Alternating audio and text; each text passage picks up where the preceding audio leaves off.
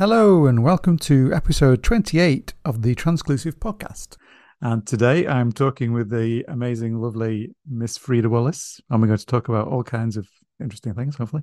Hi, Frida. Hello. Yeah, How damn are you? amazing and lovely. Yeah. I like that. Yeah, hello. So how's Frida? I'm good, thank you. Yeah, just having a nice chilled day off work. Um, Catching up with some of my paperwork and whatnot. But apart from that, yeah, cool.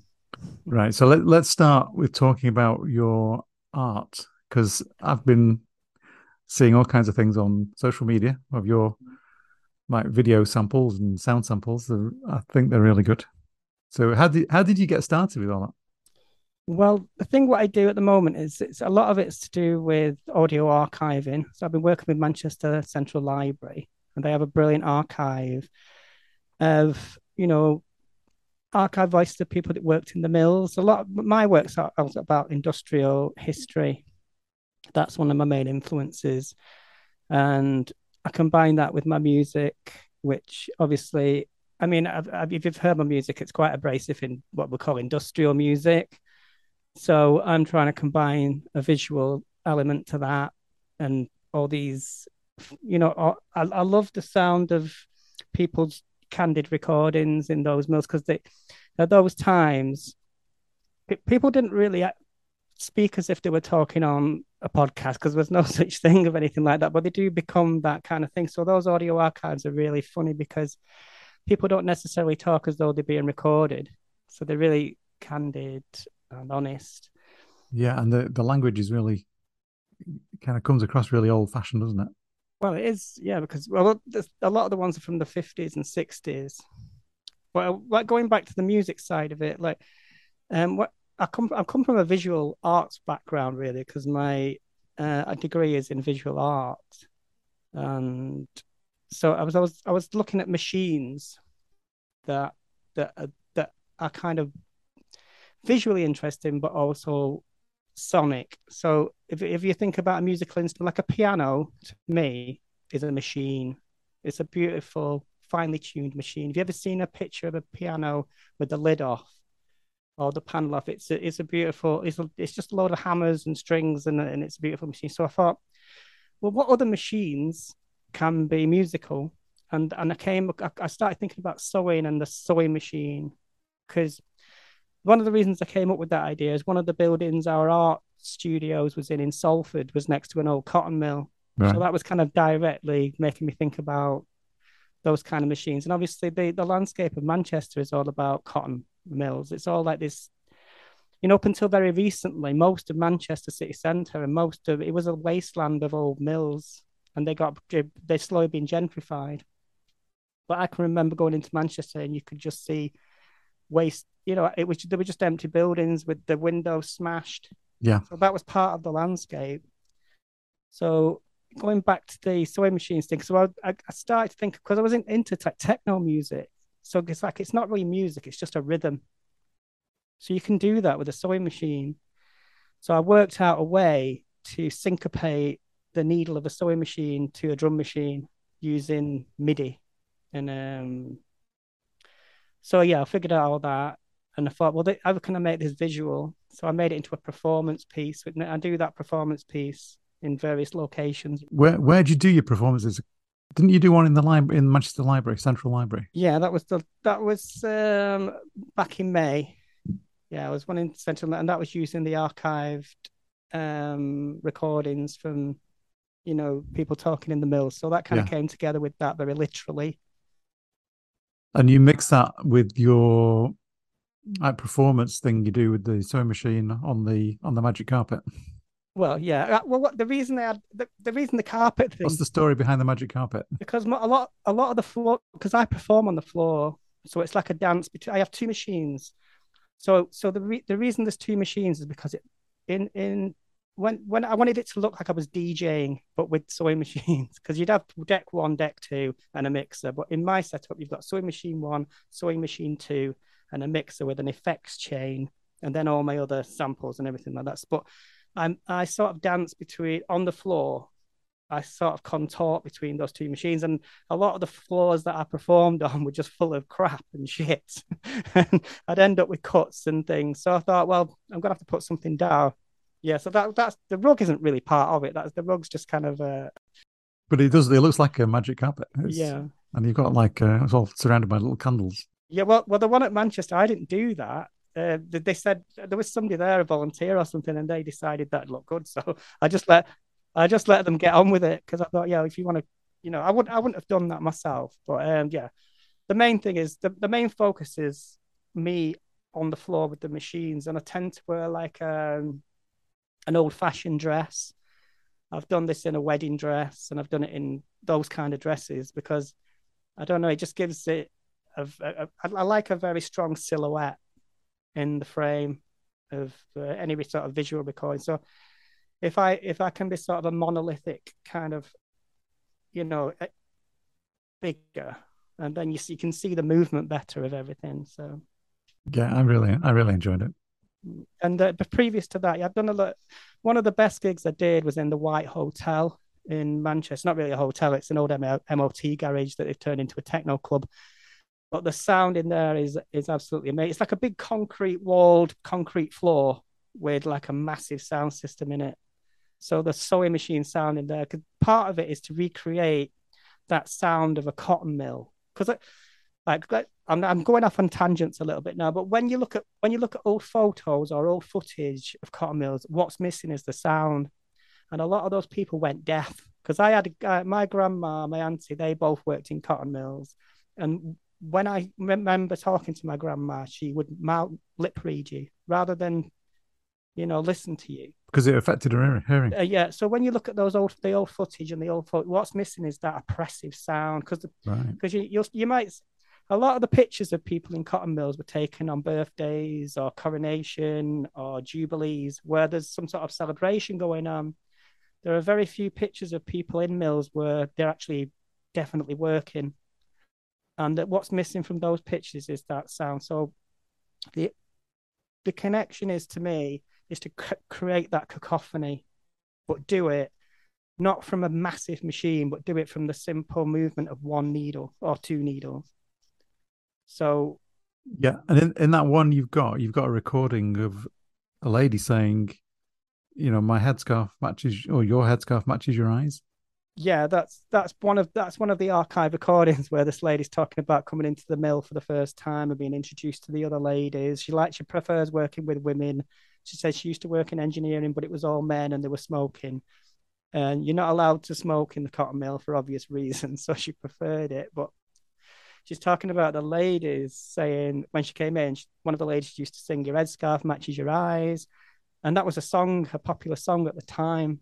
So I Right. found that song and I sort of trail that song out at the end of that piece. But um, So what do you call that piece? Because what we're going to do, we're going to insert it into the podcast so people can listen. that one's called Beat Stitch, and it's it with the I put Ed Scarp in brackets so I know which one, which audio archive that is. But that's Beat Stitch. See what I'm trying to recreate. Uh, I'm trying to create an indigenous music of the industrial north. Like, think about it as a kind of like if you could invent an instrument that would describe that world, that that's what I've made. So that's simple. Also, a lot of my work is about a very small action being amplified into something huge. So one of my other pieces that I did is just a metronome clicking, Yeah. and as you get close to the metronome, the louder it gets, and eventually it just becomes unbearable, and you have a choice then to either stop that metronome or endure it. And then eventually the metronome will stop because the metronome works obviously from a coiled spring. You wind up. So as that eventually dies, you have a choice whether you resuscitate the metronome or you just let it lie if you've had enough. That was the idea. So that idea of the small movement of the because inside a sewing machine it's just a little motor with a belt and then the needle. So I've got a contact microphone underneath and then a contact microphone in the mechanism, and the top contact microphone is sending, each click is sending a MIDI data to my computer. So it will lock the tempo of the sewing machine to the beat of the techno. So that's the idea. I taught a lot of, especially the first lot of girls that came over. I think they were students. They were girls they came from Austria, and these were the very first. And I think they came. They'd asked. They weren't ordinary run-of-the-mill working people. You could tell how they spoke, and they didn't speak very little English. It was not. They were very, very elegant sort of girls, And we got give us extra £5 in your packet for teaching. They were here quite a bit, but not long. But they were very nice girls. And the one I had was called Gertrude, and she used to say, "You quick, you quick." I said, "Well, you be quick when you've done it." Yeah, remember them.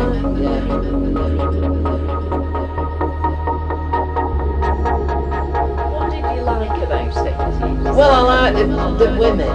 The women were a lot better to you see, in engineering, it was in them days. It was mixed. There were men and women, and to get used to that, it was all right. But lots of smoking, which they did then in engineering. But cotton mill, you never happened. You never ever, even when my mother, you never smoked in the cotton mill, never. Right. So what were your first impressions then when you went into the room? First time I went to a ring room, they put me on it. They showed me how to doff, which is like taking tubes off and what have you. Yes. Well, they were full bobbins, and then you had to put in it. But I used to burn me because my knuckles I weren't grabbing like I should have done. Right. And my knuckles were pretty big, and well, you couldn't burn and what have you. So, and I used to think to myself, I'm not coming to work, I don't like it. And then I got working with a lady called Connie, and she was the one that showed me how to do it properly. Right. She said, you don't grab with your knuckles, she said, you grab with your fingers. And then just thinking like that. Just bending slightly. Yeah. And she said, that's how you do it. And after that, we got on smashing on this lady called Connie. Yeah. She was my, what do you call it, she was my learner. Yes. She used to learn me, yeah. Well, they were full bobbins, and then you had to put in it. But I used to burn me because my knuckles I weren't grabbing like I should have done. Right. And my knuckles were pretty big. And well, you couldn't burn and what have you. So, and I used to think to myself, I'm not coming to work, I don't like it. And then I got working with a lady called Connie, and she was the one that showed me how to do it properly. Right. She said, you don't grab with your knuckles, she said, you grab with your fingers. Just thinking like that. Just bending slightly. Yeah. And she said, that's how you do. And after that, we got on smashing on this lady called Connie. Yeah. She was my, what do you call it, she was my learner. Yes. She used to learn me. Yeah. Well, they were full bobbins, and then you had to put in it. But I used to burn me because my knuckles I weren't grabbing like I should have done. Right. And my knuckles were pretty big, and well, you couldn't burn and what have you. So, and I used to think to myself, I'm not coming to work, I don't like it. And then I got working with a lady called Connie, and she was the one that showed me how to do it properly. Right. She said, you don't grab with your knuckles, she said, you grab with your fingers. And then just thinking like that.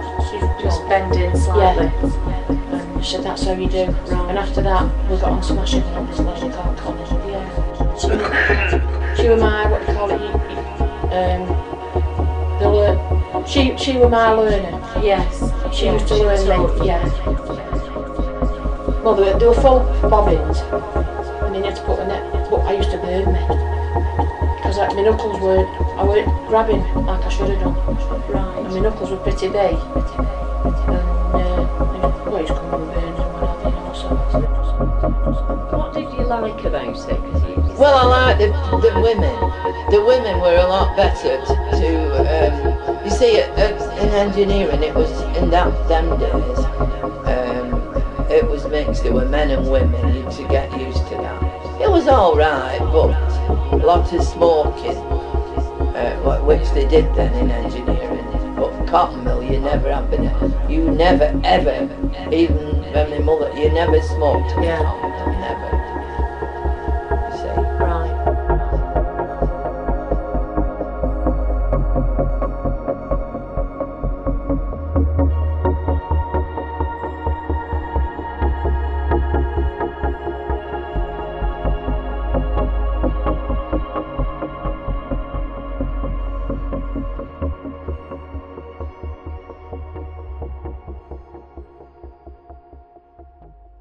And then the other one I wanted to talk about was that The Revolution Is My Boyfriend. Oh yeah, yeah. But go on, tell me about that one. What's that? What's Well, all that's something separate to the audio archiving thing, because I'm Yeah. a big fan of Bruce LaBruce, the filmmaker, and his probably most famous film is Hustler White, which features, I can't remember the name of the actor now, but he's in a Madonna video, and I think she discovered him through Hustler White. But anyway, he makes kind of like titillating gay. It's not porn, but it's art porn. It is porn, but he gets away with it because he calls it art. But there's a lot of really interesting stuff in Bruce the Bruce. There's one called Otto Up with the Dead People about a gay zombie, but it's a metaphor for AIDS. It's a metaphor for the AIDS crisis. Right. It's a metaphor for that demonization of, the bodily function and all that kind of thing. So it feeds into that. But that sample, The Revolution Is My Boyfriend, is from a film called The Revolution Is My Boyfriend. And I just took that little clip because it sounded very rhythmic. A lot of the refrains I use, like I do my own performance poetry stuff as well. That's something else that I'm interested in, but I'm interested in refrains that have a specific rhythm to them. So the revolution is my boyfriend, the revolution is my boyfriend, and it becomes a mantra, and it draws you in. It's like I've got there's one of my poems is transgender lesbian sperm producing female. Yeah, saw that. When I wrote that, I thought that sounds like a train coming. Transgender lesbian sperm producing female transgender, like I just felt it coming. I thought that's the poem, but I wrote the refrains around that, so that's the way I kind of write stuff.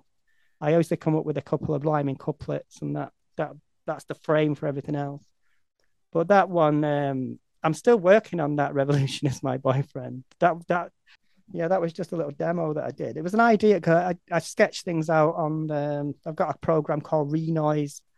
And you just dump loads of samples in it, and it detects the BPM of beats per minute of each sample, and then you can mix them all together.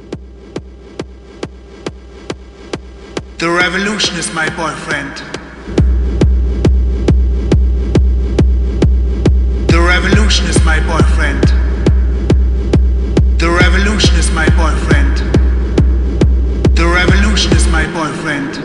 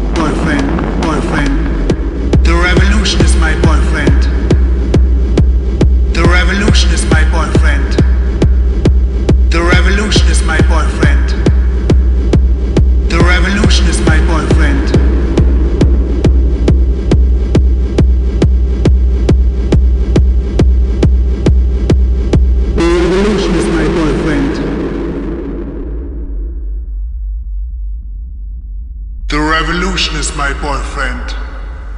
The revolution is my boyfriend.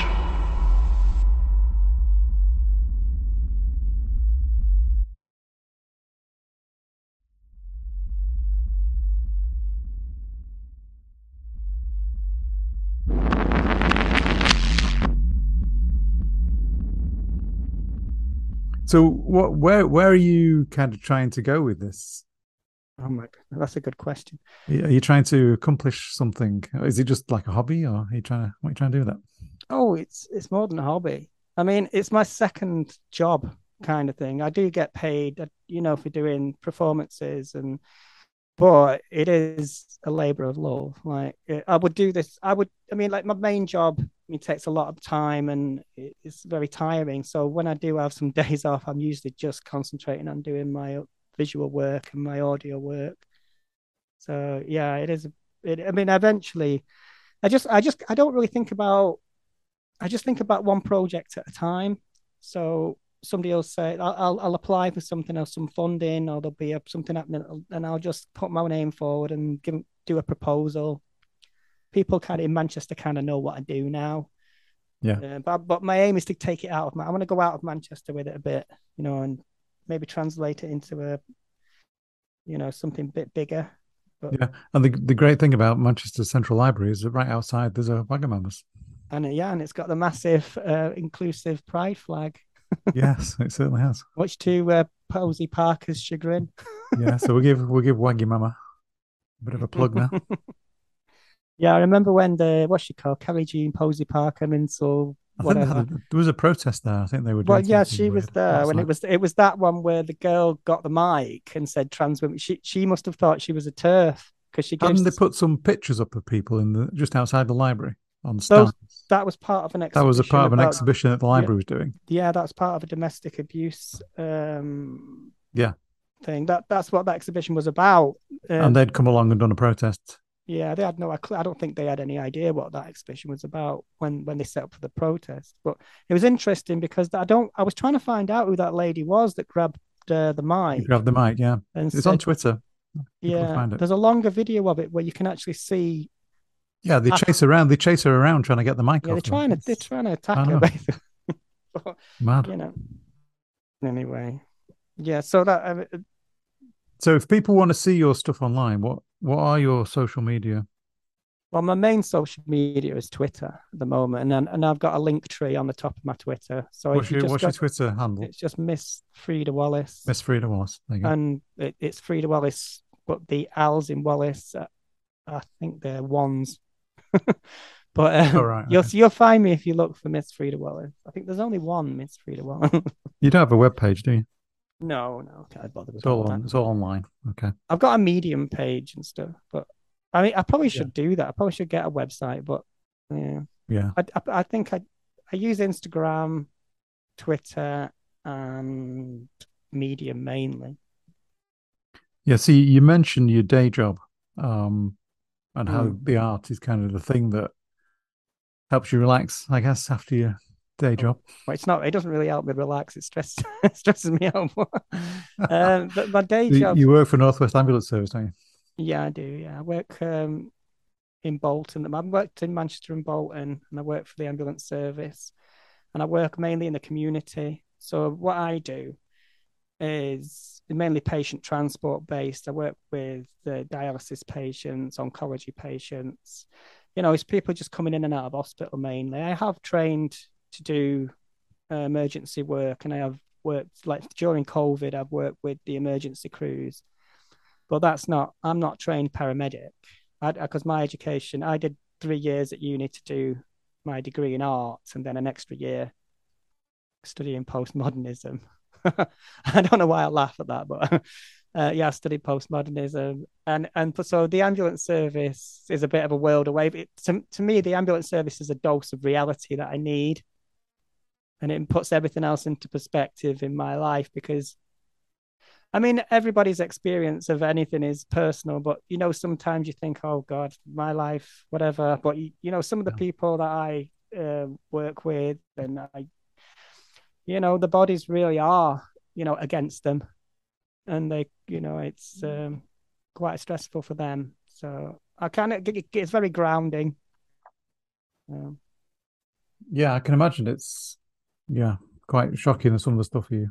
Well, like I said, I mean, I don't really work on the emergency side so much. So, like a lot of the trauma and say, extreme stuff I don't see. But because I'm in the community a lot, I see a lot of the subtle. Like a lot of people don't realize. Like I work with safeguarding, and we know a lot of people on the street, homeless people, and a lot of those people now are women, and we have to have a good knowledge of who to contact if they need help. People tend to come to it because we wear the same uniform as any other ambulance crew, but we're active in the community, so we're not rushing around. So people tend to come up to us, and they've got something on the ground that needs to be addressed. So Yeah, so you're out in the ambulance. Are you a driver or are you? I drive as well, yeah.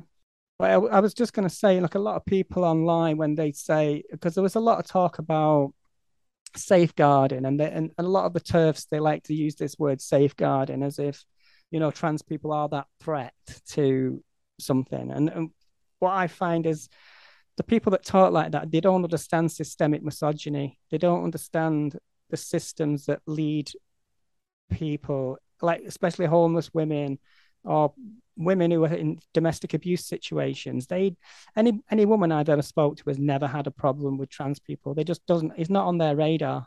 They don't look at me and go, "You're a trans woman." They just have an issue they don't need sorting out. Yeah. And and their problems are caused by the systemic misogyny that all these turfs, when they're looking at trans people as a blame for something, they look in the wrong way. And they're allowing that. It's what allows somebody like Wayne Couzens and the police to get away with what he did for so long before he did what he did, because nobody's looking the right way. And the patriarchy, whatever you want to call it, the systems of power, they prefer turfs because they don't challenge misogyny. They don't challenge those power structures. They actually promote them. Yeah. Well, the reason I got into that, talking about that then, is because like my job on the road and on the street and in the real world, I find it very hard to take turfs seriously. I find it very hard to take their concerns seriously. And when they start going about hospital wards and they start talking about who should be treating women and they don't want trans people treating women, I was like, well, you're just wasting your time because there's no threat there at all. I mean, they'll pull up a news article about the one time some trans person, did some heinous crime, and they'll base all of their opinions on that. But it's just they just want us. They want every trans person to be that demon, and it's just ridiculous. I think you've had a few run-ins with some of the anti-trans groups online, haven't you? Well, I've had run-ins in the sense that I'm quite vocal.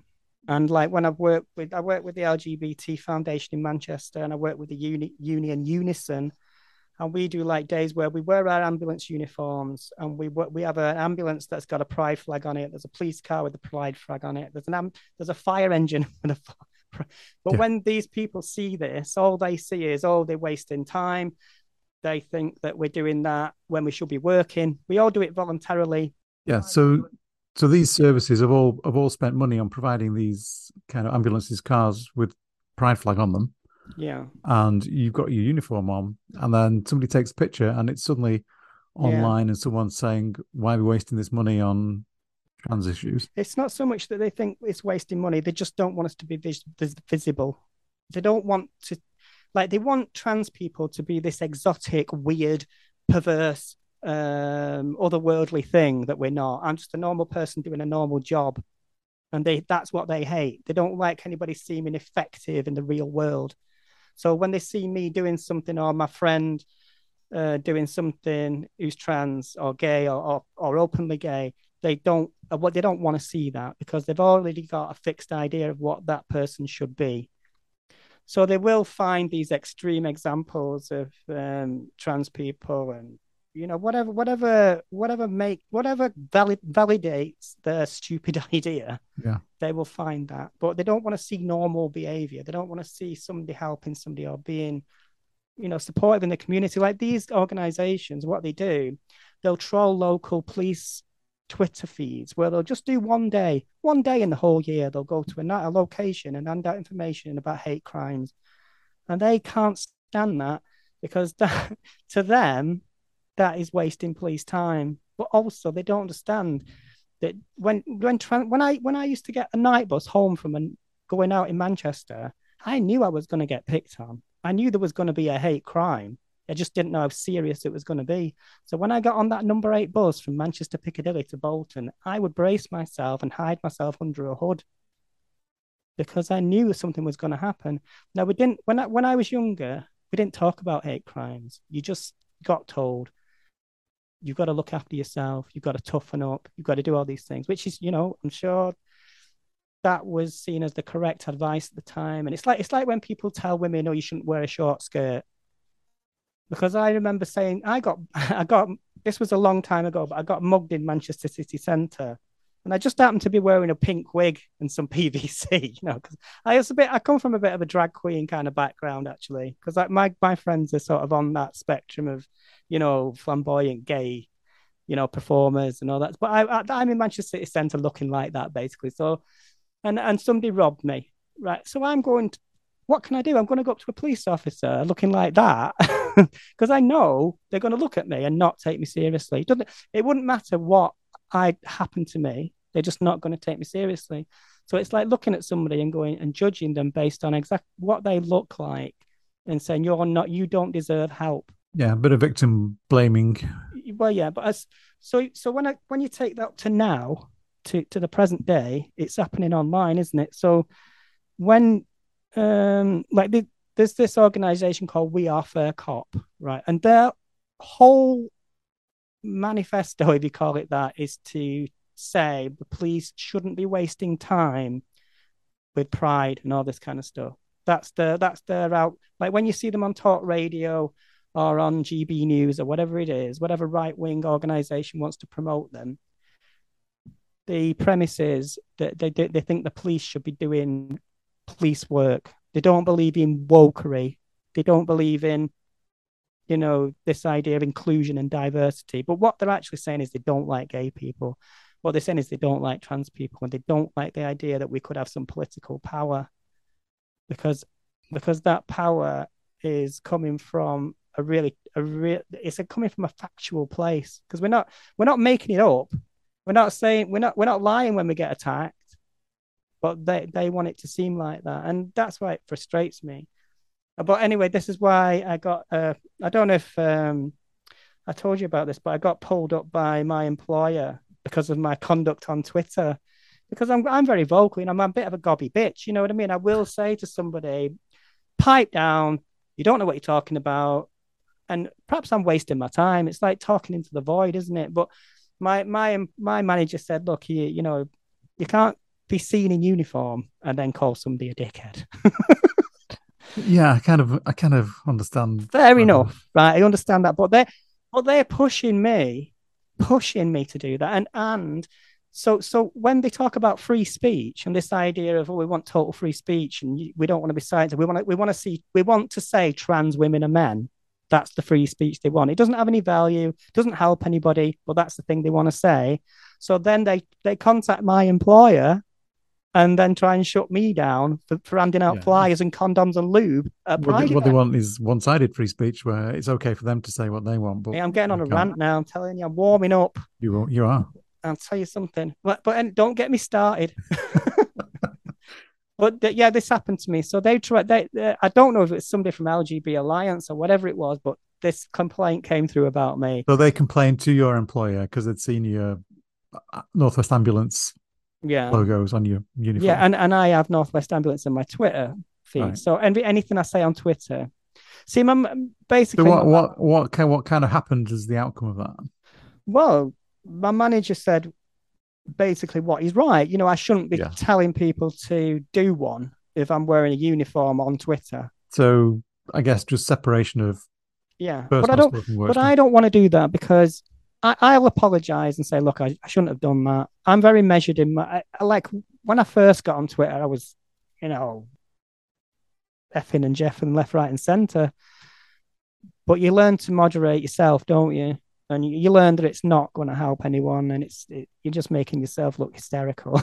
Yeah, but Northwest Ambulance Service must have its kind of internal kind of employee resource groups for LGBT people. Oh yeah, it does. That's what they said. Look, just be careful. That was the advice, and that's it. That's all that happened. Yeah. But what I'm saying is, they try the only motivation for them contacting my managers is to try and shut me down. So shut you down and get you fired. That's what they're trying to do. Yeah, exactly. And it's just they wouldn't be successful in that because no, you know. But what else happened? So it's like I write a lot. So you write about these articles and stories, and you don't you have a Medium? Yeah, you have a Medium account, don't you?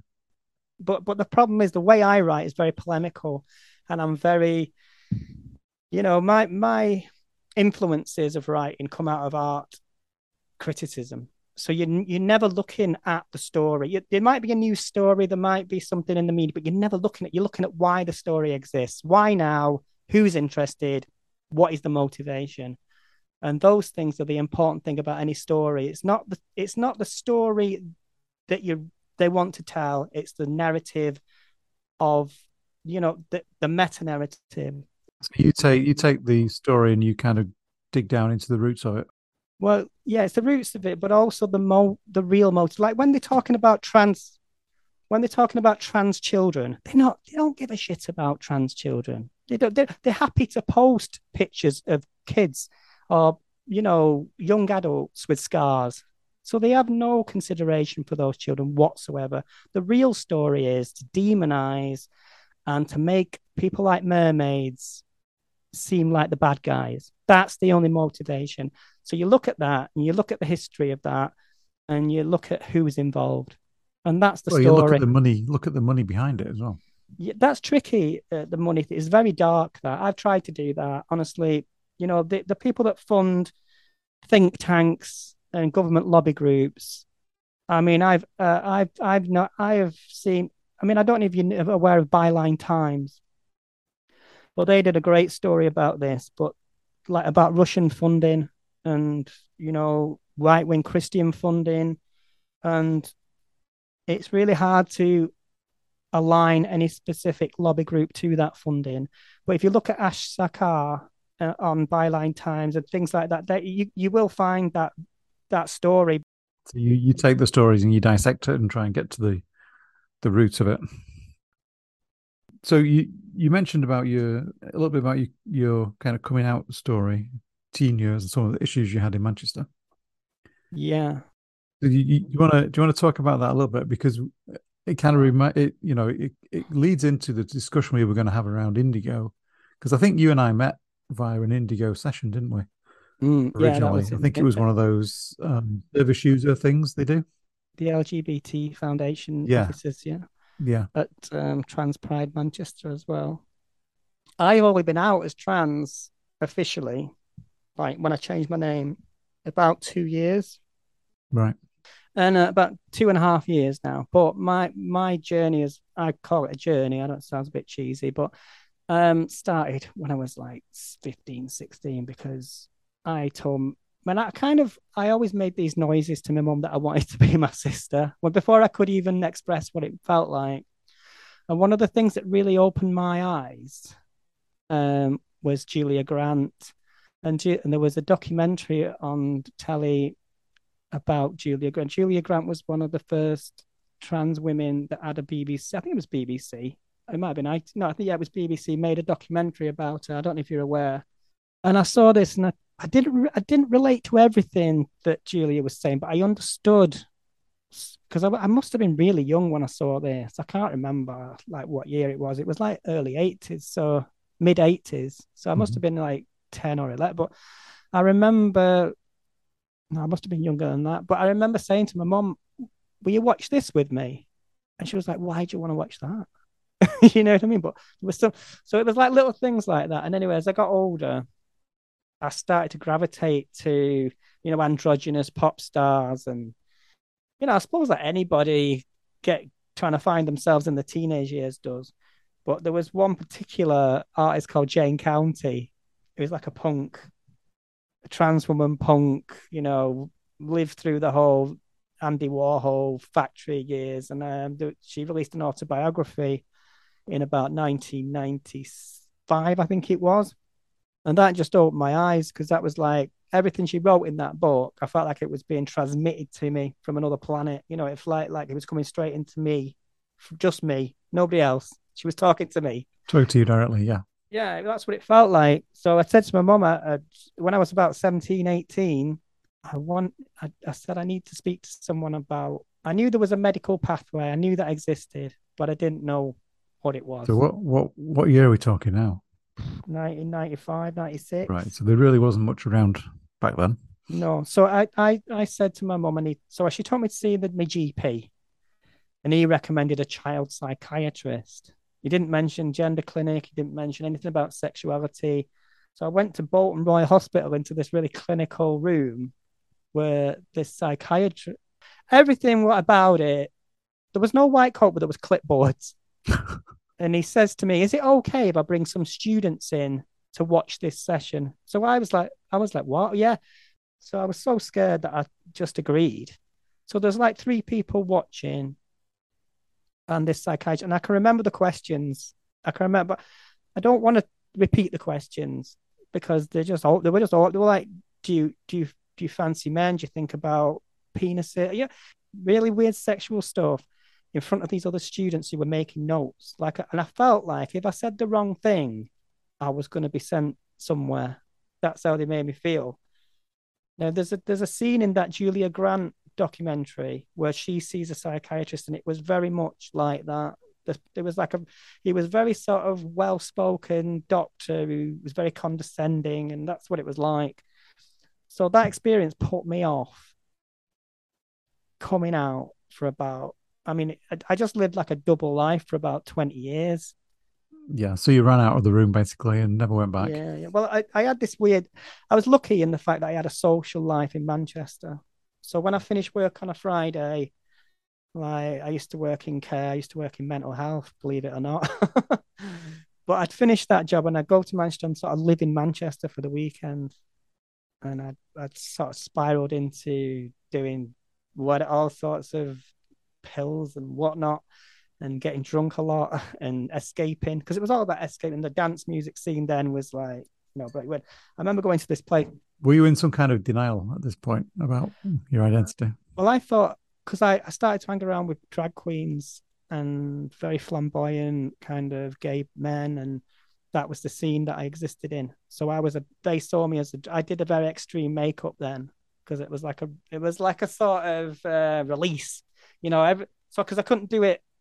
It wasn't like I was trying to be a girl. I was trying to be Jane County, like this kind of mad drag queen thing, because I was interested in any kind of visual art and makeup. Yeah. Mm-hmm. So I was well into that.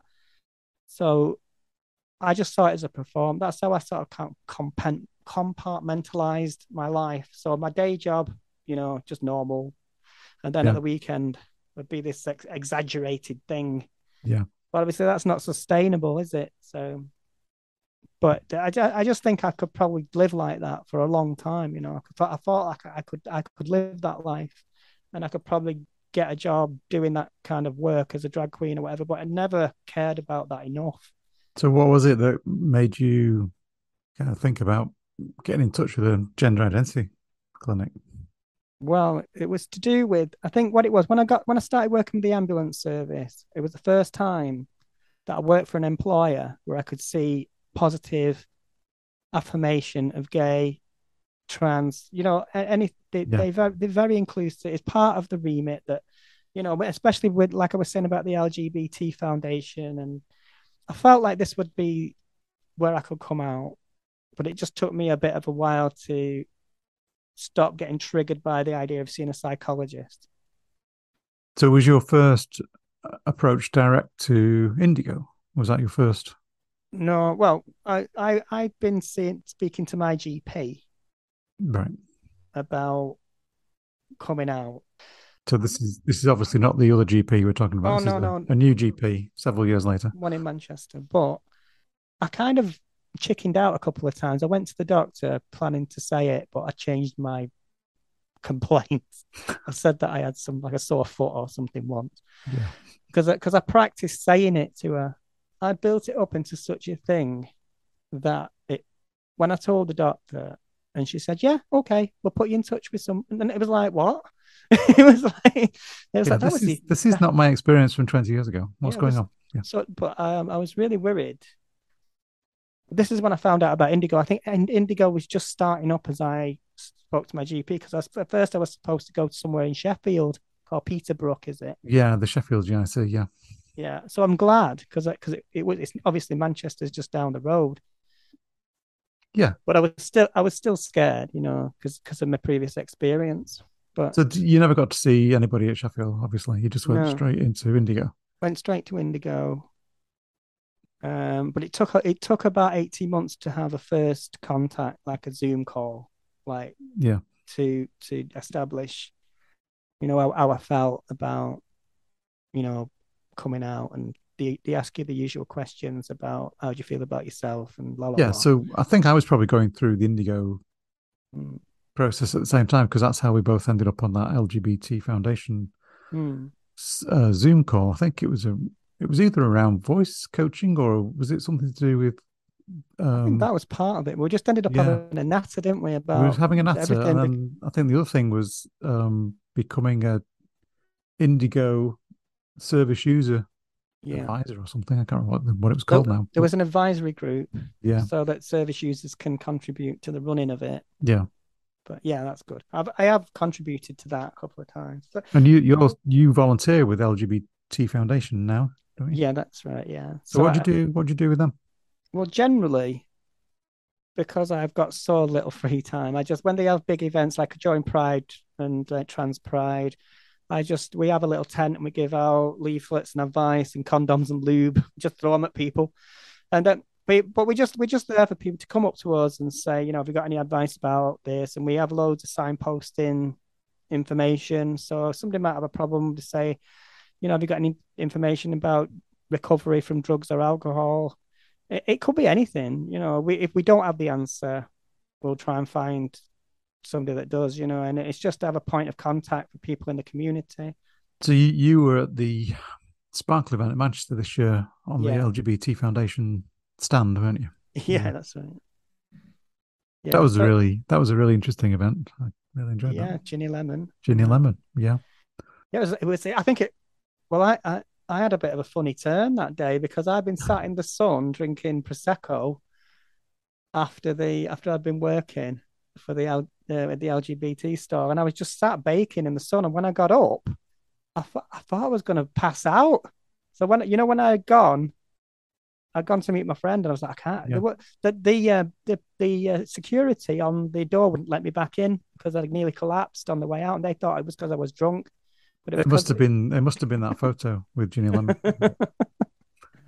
Yeah, but Indigo is like Indigo is like a completely new experience and a positive experience compared to like what I went through in the past.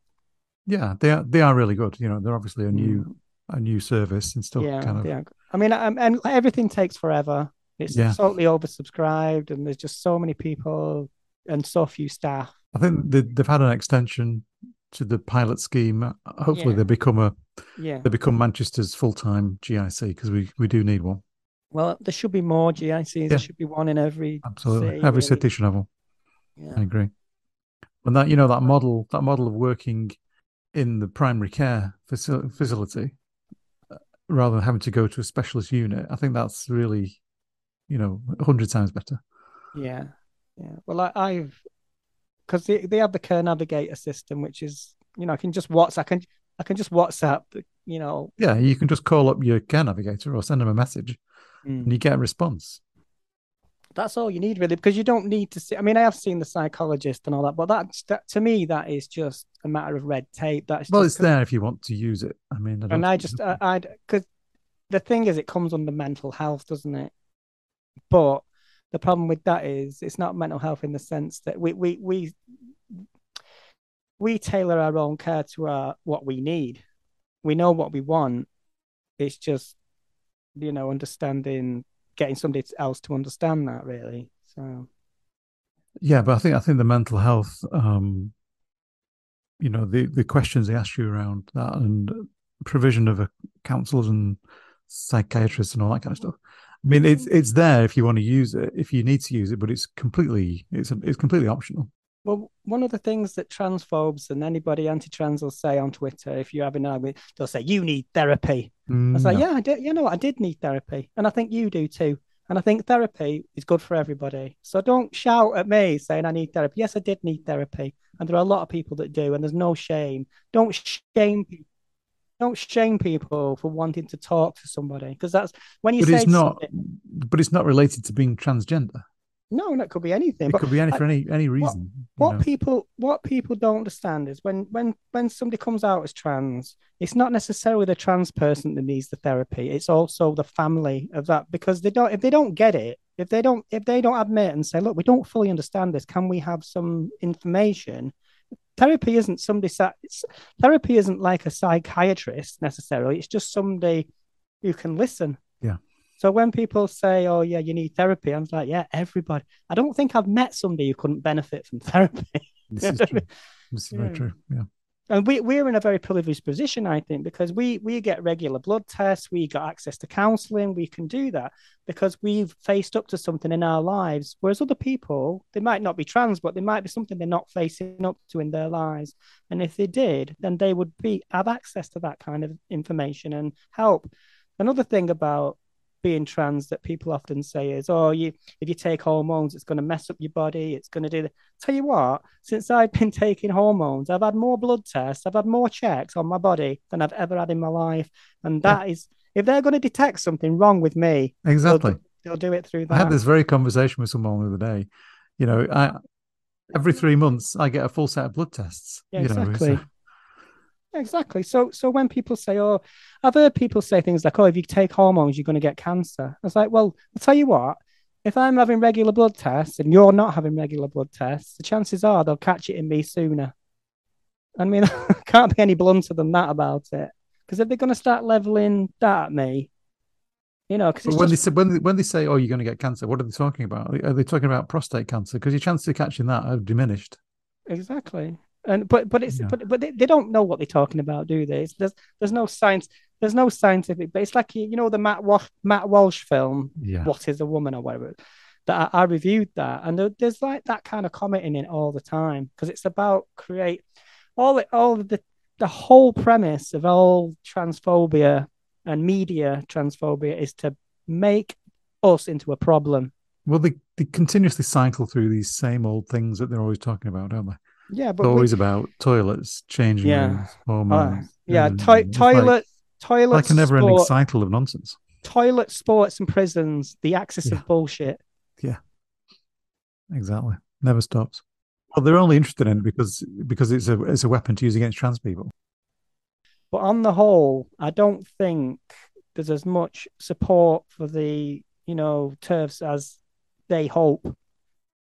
Because intelligent people, one of the things that annoys me is that there are very few serious journalists who tackle this subject. Like Owen Jones has, and he has been pilloried for it. Ash Sakar has, and there are some, and there are probably people I'm forgetting to mention here. There are people actually on Twitter that I follow, like Mallory Moore, who just write brilliant stuff. Gemma, I forgot her surname now, who does LGB with the T. These people are doing amazing writing, but it's not breaking into the papers. And I think is that because I made an update that said, do all UK media outlets lie? Just asking, because it feels like every major newspaper in this country now can't publish a truthful article. They've got to publish something that is a clickbait, or they've got to publish. You have to look at who owns these newspapers, and they seem to have agendas, politically motivated agendas. They do, and it's really frustrating because my mum buys the Daily Mail, and I say, Mum, I sat down with my mum with a red pen and circled all the lies in the Daily Mail, and I've run out of ink. And I said, Mum, why'd you buy this? And she goes, it's got a good TV guide. Yeah. That's the only truthful bit in it. Well, I'll buy you the Radio Times. How's that? Yeah, it's like, but you see, I can't get it through because my mum habitually gets that paper. It's not. I don't think she even cares what's in it. But see, people get papers delivered, and there's like this cycle of news. But Yeah, really, it's you just a need to. never-ending cycle of stories. Yeah, it's shite. So what it is. It is. It is. I mean, if you look at But like which of the newspapers which are, or online news sites which give a accurate. Well, my favorite online news site is the Byline Times. Right. And I would say Pink News, but they're a bit clickbaity sometimes, and they have been a bit. So, but I would defend what they do because I think they have done some good stuff. But you got Pink News, Vice. Vice can be good. Again, bit clickbaity, but they see Vice is a bit. It tries to be hipster, doesn't it? But it's like because I remember reading Paris Lee's stuff in there, and I found it funny, and because that's the kind of way I write. I don't like when I'm writing about it. I wrote a series called The Turf Reich. So in that title is a kind of irony, and I'm trying to provoke with that title, aren't I? And that's why they report me. But what I'm doing is I'm writing something that is serious, but I have to poke fun at. There has to be a humorous side to it for me to be able to read something, because the information's great. You need factual stuff, but for me to write something, I have to do it from, I have to take somebody down in a humorous way. That's why I wrote about Matt Walsh, and that's why I wrote about J.K. Rowling the way I did. Because I did that piece where I just looked at that photo of all the TERFs around that table, and I called it J.K. Rowling's bottomless brunch. Because that is what it is. It's just that group is just feeding off each other. And the scraps and the table are filtered down to the underlings, the people that do their bidding on Twitter, their little attack dogs. So that when J.K. Rowling or Maya Forstater or Kathleen Stork or Posey Park or whatever she's calling herself this week post something, they jump on there and they're attacking us. So they have their regulars. They do, and it's constant. It doesn't seem to end. I don't know how I don't know what the best way to tackle this stuff is. Because I don't think it's. I mean, see, when I speak to people at work and I speak to friends and they say, "Oh, I don't know why you bother. Just stay off Twitter." And I can see that. I can see what they're saying because they're trying to protect my mental health. But also, I do go in for it. I think there's part of me that actually enjoys it because, I mean, obviously that's me. I'm not recommending anybody start following this because it can really start eat away at you. But for me, I like to have those arguments. If somebody's just saying, "Oh, you're a man," that's not an argument. But if somebody's talking about gender, if somebody's talking about what it means to be a woman, and on some sort of philosophical level, you want to have that argument, then I'm there for it. And you've been on a few radio shows, haven't you? I've been on talk radio, but I've recently declined to be on there because, I mean, they wanted me to go on with Julia Hartley Brewer, but when I looked at the setup, it was Alan Joyce. Now, I'm not going to be the trans person in that situation. I mean, there's a reason they're inviting a trans person on there. Yeah, exactly. It's not to be nice to them. But I could reel off a load of facts and I could say what Alan Joyce has said, but then they don't want to. They don't want to listen to that because they know their audience. They want me to be the trans rights activist, and unfortunately, I can be set off quite easily. So I could be very ranty and I could be that person. I could play that role for them if they wanted me to do it. But it's the kind of thing that if you go into those interviews, you're never gonna be able to say what you really want to say. No, there's not enough time. You speak. There's no time. They'll always cut you off. Exactly. They've got pre-prepared questions that they know that'll trip you up every time. I don't want to represent trans people because, like, some of the stuff I say and do doesn't represent anybody but me, right? So I'm always like, am I doing the right thing by go in on something like talk radio because it's an echo chamber. But I find it interesting to be in that because the people that listen to that are probably the people that need to know. And that's the hope that something might filter down. Yeah, I think we need to hear the the transgender voice in these things, but the way they do it, it's always done to diminish us and make us look stupid and take fun out of us. There's not enough high profile trans people in the media, so because there's not many of us anyway. So you've got India Willoughby, you've got Paris Lees. I mean, there's probably others that I probably should know, but there are very few that would go on Question Time or something like the BBC News in the evening and present a debate or be part of a debate because they know they're only there to be the stooge or the token trans person, and they're not. That's not how they define themselves. They're women. They're living women. They're not. They obviously they've had a trans experience because that's how they've lived, but that's not their. Like somebody like India Willoughby, she doesn't think about this stuff unless she chooses to. But trans people are not invited on those shows to celebrate trans people. They're invited on those shows as the the thing to make fun of. Well, they're invited on as if it's like the other side of an argument. Like there's a for and against. It's always set up as a debate. Let's debate the trans lives. It's not. Yeah, exactly. Let's debate if let's debate if this person who sat in this chair actually exists. Well, they're sat there, aren't they? They do exist. Well, what will happen is there'll be a news story. It'll be something like teachers have to use they them and should. But it's a non-story anyway because it will have been blown up by a tabloid. So they're actually commenting on something that's already a lie, and they'll bring a trans person or non-binary person or somebody from the LGBT to defend that angle. So it's so they'll put somebody who's completely anti us against me. So it's like saying, here's the cat that hates dogs and here's the dog that hates cats. Let's put them together and see how they get on. But you have to be aware of that when you go on anything like that. So you have to play that card if you want to. I mean, it's entertainment at the end of the day, but they don't care. The researchers for those things don't understand the subjects. They just know what is the big story that day or that week or whatever. My theory really is that the reason trans issues are such a big deal now is because where you probably would have an argument about gay marriage, where you probably would have an argument about gay inclusivity, now they can use trans in that same way. So it's like a fence. It's like a barometer issue. So you can ask somebody you can ask a politician, can a woman have a penis? And that will decide something about that person. So it's not about trans people. It's about putting that person in the firing line of a dumb question. Because when somebody asked Keir Starmer, can a woman have a penis? And I can't remember who the journalist was that asked that, but he should have said, does having a penis make you a man? But he didn't have the thought in his head to do that. He just thought, what's this? Those kind of questions are thrown in to trip these people up.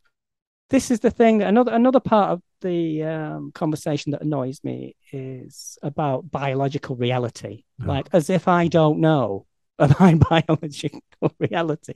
Because I think that there are people out there that think we're delusional people, that think, we're just completely messed up, and we think our bodies, we don't accept it. I'm somebody who's trans, but I don't have body dysmorphia. I don't have dysphoria. I don't hate my body, right? Yeah. So anything I do to my body, I choose to do it. Now, for some trans people, that is not the case. They just need to do. They need to have that shape. They need to, but that's the difference with me. And I think that idea of choice exists. So you can have that debate. So I'm never taking that off the table in my, when I talk to people. So if somebody says to me, because like I said, I've made my poetry and my spoken word pieces with the poem that I wrote, transgender, lesbian, sperm producing female. Now that refrain, transgender, lesbian, sperm producing female, is about words. It's about what words mean. And it's about, I can be that. That can be my reality. Even though it sounds completely surreal and nonsensical, but that can be my reality in the world of, semantics. And that's you don't have to be a philosopher. You don't have to have a degree in psychology. You just have to have empathy. And that is it. Yeah. But when I write something like that, I know who it's going to wind up. I've been ranting for about 3 hours. Yeah, we should probably wrap it up at this point. But yeah, really, really interesting talking to you. Thanks for coming on, having the chat. Thank you. Thank you. You've let me vent. And I've let you vent. I feel like I can relax now. Yeah, you can go and relax now. I mean, that was the whole idea of, coming on and venting, You're my psychologist now. Go on. I'm nuts. Yeah, can tell me. Thanks for coming on. It's been fun. Okay. We should do it again. I think we should do some more podcasts on some of these topics you've brought up. Definitely. All right. Thanks very much. I will sign us off there. Okay. Talk to you soon. Bye. Bye.